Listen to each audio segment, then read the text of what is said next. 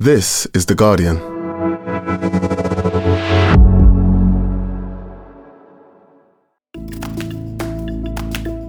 Today, a new cabinet and a new approach to Prime Minister's questions. The first 48 hours of the Liz Truss premiership.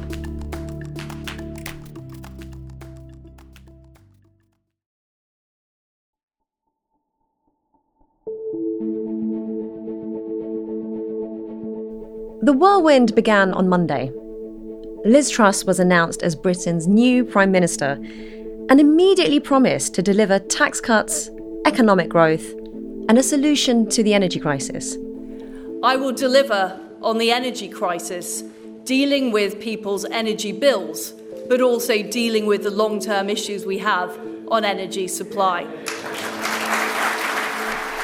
On Tuesday, she made a dash to Scotland in a private plane to Balmoral to officially receive her invitation from the Queen to form a new government.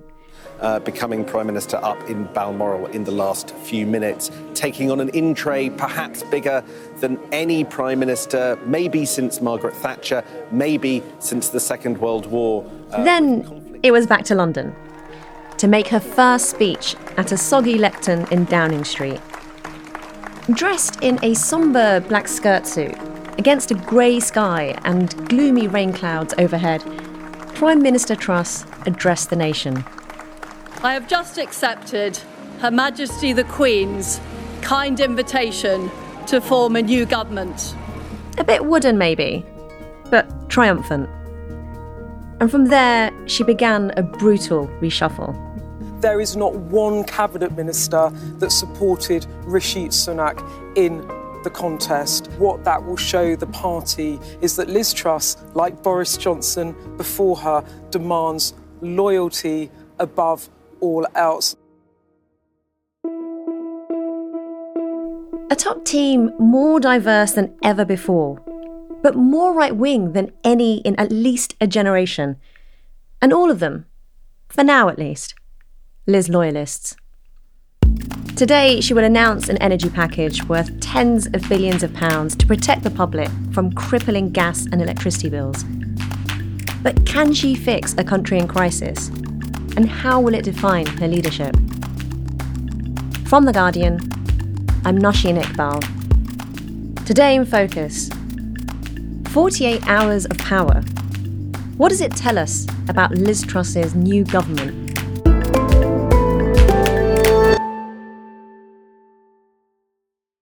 Aubrey Allegretti, you're a political correspondent at The Guardian, and you were sitting in the press gallery of the House of Commons watching the spectacle of Liz Truss's first Prime Minister's questions unfold. How did it all begin for her?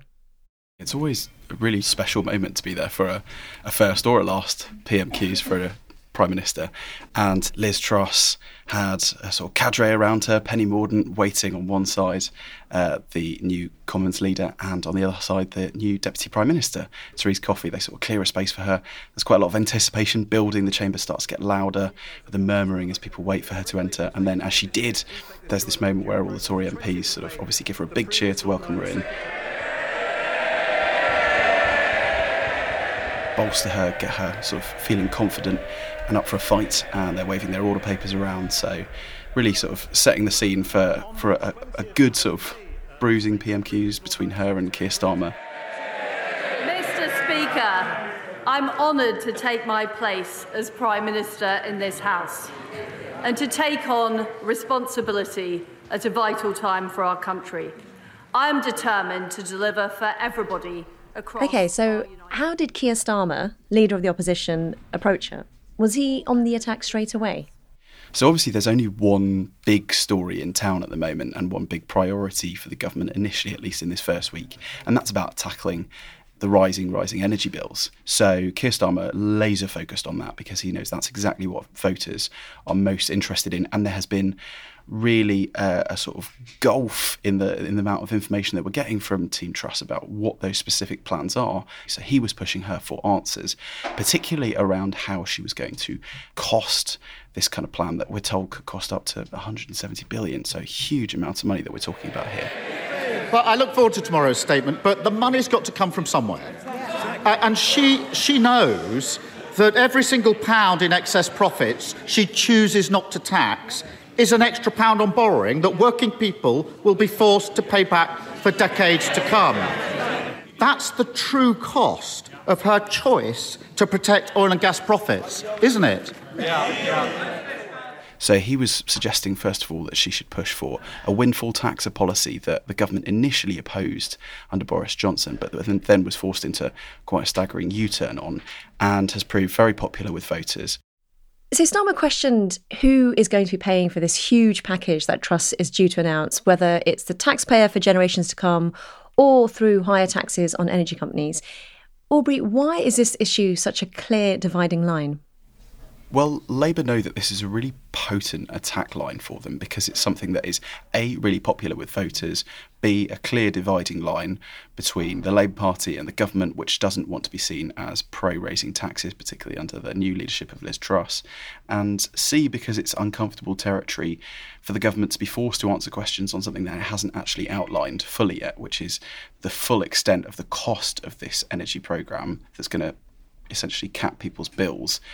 We're told by around £200 and £500 a month. Mr. Speaker, it's extraordinary that not only is the Prime Minister refusing to extend the windfall tax, she's also choosing to hand the water companies polluting our beaches a tax cut.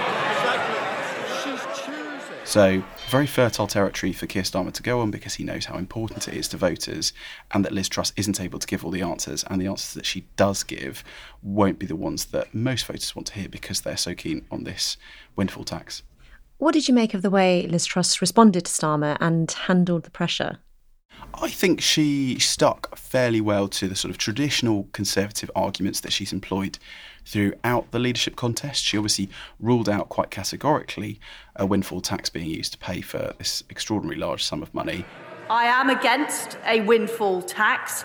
I believe it is the wrong thing to be putting companies off investing in the United Kingdom just when we need to be growing the economy. And she got a lot of good reception from Conservative MPs. There were moments when Keir Starmer was criticising the Conservatives' record that were potentially quite awkward for somebody who served in the last three governments as well. So you could see in the chamber some Conservative MPs sort of just looking at their feet a bit glumly. But her best moments where she managed to rally the most support were where she was attacking Labour, and she was handed a little gift by Theresa May, who was waiting to plant quite a helpful question for her. Can I ask my right honourable friend, why does she think it is that all three female Prime Ministers have been Conservative? It is quite extraordinary, isn't it, that there doesn't seem to be the ability in the Labour Party to find a female leader, or indeed a leader who doesn't come from North London. I don't know. Which went down very well with Conservative MPs. I heard one of them shouting 3-0. Aubrey, with Boris Johnson in PMQs, we were used to seeing him sort of enjoy playing both King and court jester. He was fond of reeling off unlikely one-liners against Keir Starmer, calling him a great pointless human bollard and Captain Hindsight. Was there any of that kind of back and forth between Truss and Starmer yesterday? There wasn't, and I mean, that is one of the things that we will obviously miss about PMQs. There is a very serious side to it as well, but there's also the sort of colour, the kind of joust, and Boris Johnson was certainly very articulate and very colourful with his language. Liz Truss, in comparison, she's not known for being a natural orator, but she did get quite a big cheer for turning one of Keir Starmer's attacks about the sort of same old Conservatives. Well, there's nothing new about a Labour leader who is calling for more tax rises. So it sounds like she basically held her own against the Labour leader, even though I suspect there isn't a lot that can prepare you for PMQs in this way, given that it is a session in which any MP can ask you any question on any aspect of government policy. Aubrey, all that said, how do you think she coped overall? I'd say expectations were pretty low. I mean, she didn't bomb in the TV debates like some Conservatives thought that she would, and she does have plenty of experience at the dispatch box, and I think actually that shone through in sort of small kind of minuscule but technical things that we find quite interesting, like, for example, the fact that she closed her red folder where normally she'd have pages of notes about the questions she was probably going to be asked by MPs and how to respond to them. She closed that book about halfway through and she was going completely off the cuff for most of it. Normally as well, a Prime Minister will have their PPSs, their sort of bag carriers, in the row behind them, sort of whispering in their ear, helping them out on answers to questions. She hasn't appointed yet her PPSs. A Cabinet Minister said to me afterwards that went as well as it could have gone, which probably suggested that they didn't think that it was going to be the most sort of dazzling performance. But I think she did enough to put the criticism to bed, at least for the first couple of weeks, and convince MPs to let her have a go at the job. Not dazzling, but it did seem competent. Yes, exactly. One of Liz Truss's key tasks is to reunite Tory MPs behind her, despite the fact that only a minority initially wanted her as leader. Aubrey, what was the atmosphere like yesterday on the backbenches? So, most of her supporters are sort of ebullient and think that she's going to be able to lead the party and sort of put an end to this continued regicide that's plagued it for years now. Supporters of Rishi Sunak, I think, they believe the jury is still out, but ultimately her most potent line of attack to make sure Conservative MPs stay in line is by reminding them that it's basically either her or Keir Starmer, and if they tried to get rid of her, then they would almost certainly be handing the next election to Keir Starmer. So you didn't know any sort of hiss of hostility on the backbenches today? There is still some antipathy and some trepidation, certainly, and there are those that aren't fully signed up for the project and want to see what she has to say yet, but they're likely to keep their powder dry for now.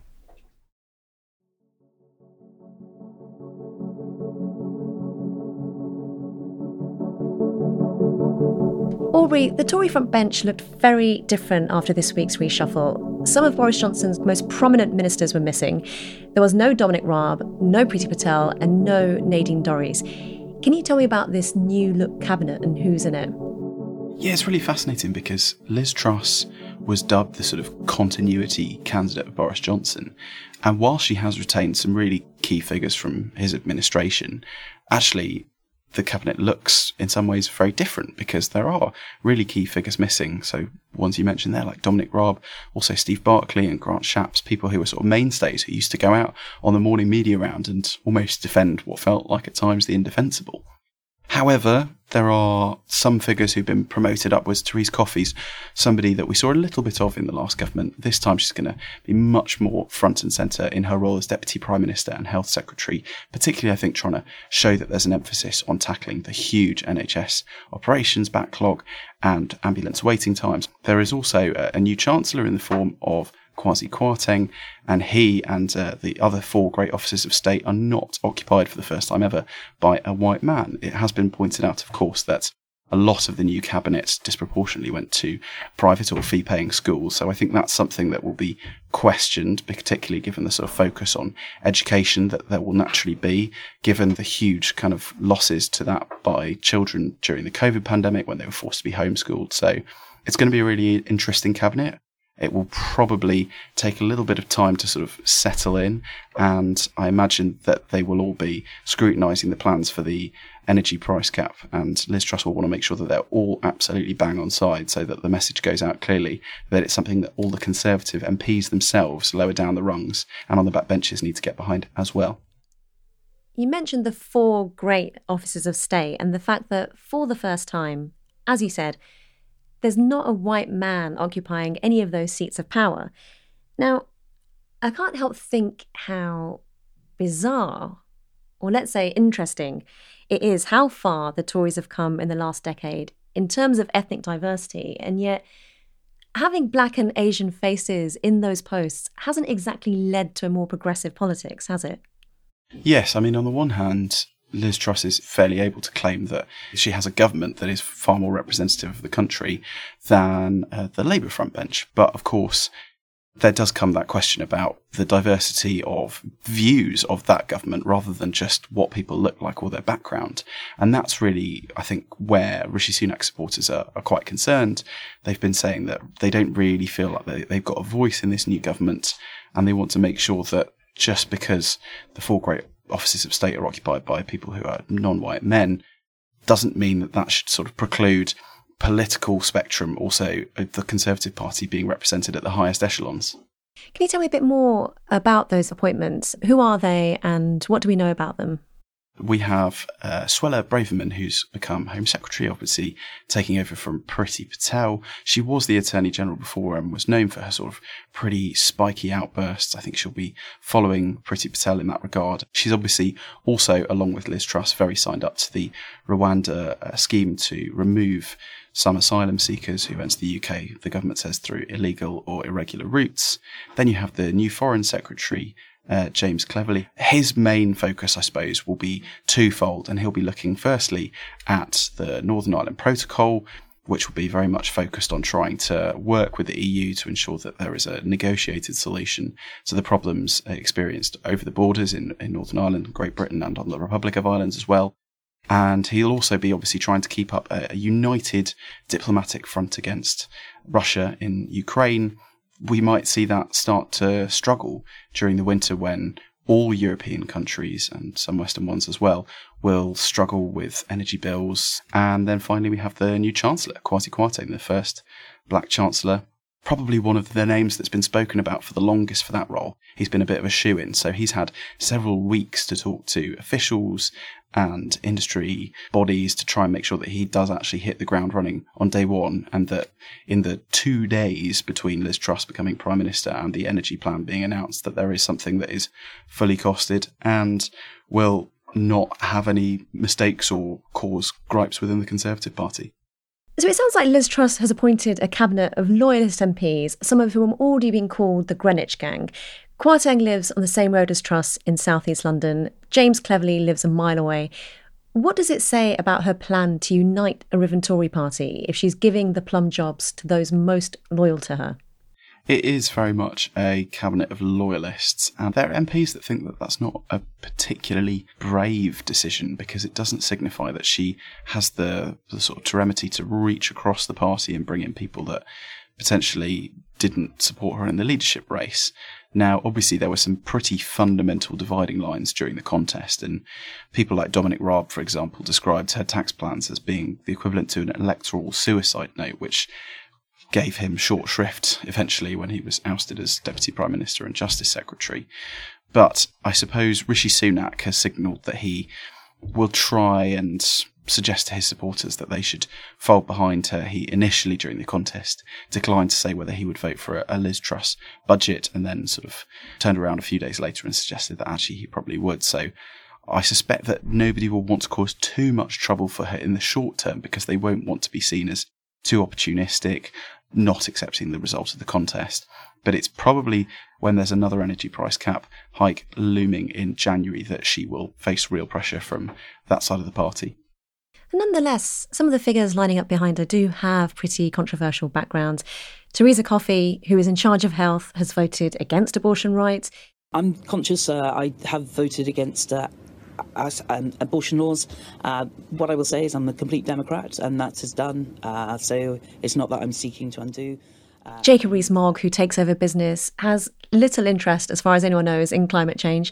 I think mankind is highly adaptable, and we need to look at more adaptability rather than trying to go back to living in the Stone Age by reducing people's use of energy. It does seem to be a very ideologically led cabinet. Can you see that causing problems a bit further down the line? Certainly any cabinets that are too ideologically led and can't sort of adjust to the whims of voters in the face of huge public pressure to do something. As we saw, for example, with the windfall tax under Boris Johnson, they will really struggle. And so one of the criticisms from MPs was that Boris Johnson's number 10 completely shut them out, that they heard concerns too late, that they were stifled, those built until there was like in a pressure cooker, and then they exploded too late. So Liz Truss will have to show that she's not too ideological whilst still commanding respect for being somebody who is driven by a set of values and a philosophy, as she's sort of shown during the leadership contest. In terms of the key kind of policies that I suppose will underpin that, partly one of the most controversial ones is the Rwanda removal scheme. Now, She and Rishi Sunak both signalled they were completely signed up to that and in fact wanted to create more schemes with other countries. So I suspect that we'll see quite a lot of action on that, and it's something that the government believes voters very much want to hear. So I expect we'll hear lots on that front in the next few months. In terms of the privatisation of Channel 4, we have a new culture secretary who was famed when she was education secretary briefly before and an education minister before that for trying to incite some sort of culture wars, particularly on the standards of teaching in school and British history and things like that. So it's not necessarily something that the new culture secretary, Michelle Donnellan, will shy away from. So that's who's in. Aubrey, who has Truss axed and what can we read into that? So there are a series of key Boris Johnson allies who've gone. Grant Shapps was one of them. Steve Barclay, who was the health secretary, but before that he was essentially brought in as chief of staff in Number 10 to try and steady the ship desperately at the end of Boris Johnson's administration when the wheels were really coming off. And someone like Dominic Raab as well, who was one of the most outspoken Team Rishi supporters and was not just happy to support him, but also issue some very direct and cutting attacks on Liz Truss. Some of the cabinet ministers I spoke to who were axed were really surprised at the sort of ideological drive against them. They expected that if they had actually been doing competent work, that they may at least still be kept in the government, even if not at a Secretary of State level. But it does, I think, signify that Liz Truss wants people around her who are going to support her, who are going to buttress her in, make sure that she doesn't fall victim to the same sort of attacks as Boris Johnson. But that obviously does mean that she risks then alienating that wing of the party, and having too many former senior disgruntled ex-ministers on the backbenches can be very dangerous for you.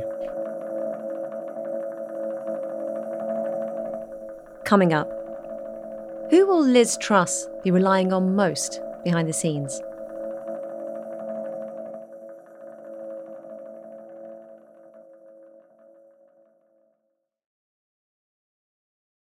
So, Aubrey, as Prime Minister, Liz Truss is not only appointing a cabinet and all her junior ministers, she's also deciding on which advisors and officials she has around her. Can you tell me what we know about them and how important is it in getting those appointments right to being a successful Prime Minister? The main advisor that we heard from Liz Truss during the leadership contest that she was influenced by was this economist Patrick Minford, who was suggesting that tax cuts, even if they did end up fueling inflation, potentially interest rates as well, that it was worth it in the long term. She has actually had quite a significant clear out of the former Number 10 team, the one that stayed with Boris Johnson, and she's brought in a lot of her own aides as well, particularly running the comms side of things. Mark Fulbrook is being brought in as her chief of staff. Mark Fulbrook's quite a controversial character, and he's been linked quite closely to Lynton Crosby, who obviously helped advise the Boris Johnson government and has advised the Conservative Party in numerous election campaigns before. He was Truss's co-campaign director, and he's entering government after a long-term partnership with Crosby as a political consultant. But one of the controversies around his previous work is that he apparently lobbied the UK government on behalf of Libya's controversial parliament. Aubrey, later on today, Truss is expected to deliver a package of measures to tackle the cost of energy. I, as Prime Minister, will take immediate action to help people with the cost of their energy bills, and I will be making an announcement to this House. How big a moment is this for her already? All the moments so far, her trip to the palace, her reshuffle, her speech in Downing Street and her first PMQs, they've all been fairly scripted, well rehearsed and executed without too much trouble.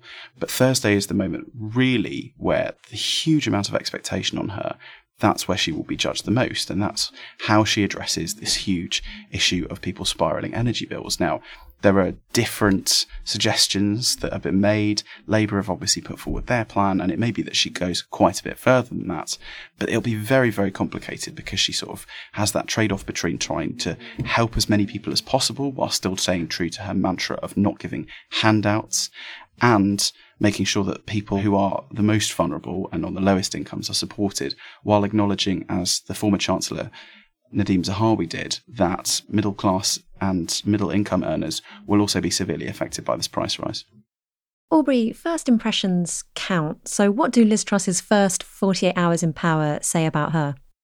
The first 48 hours have been really interesting to watch, but they haven't given us huge insight yet into how she is going to claw back control of the Conservative Party, because her coronation has seemed like a foregone conclusion for so long, and there has been very little to disrupt the sort of well-laid plans that her campaign's been working on for weeks.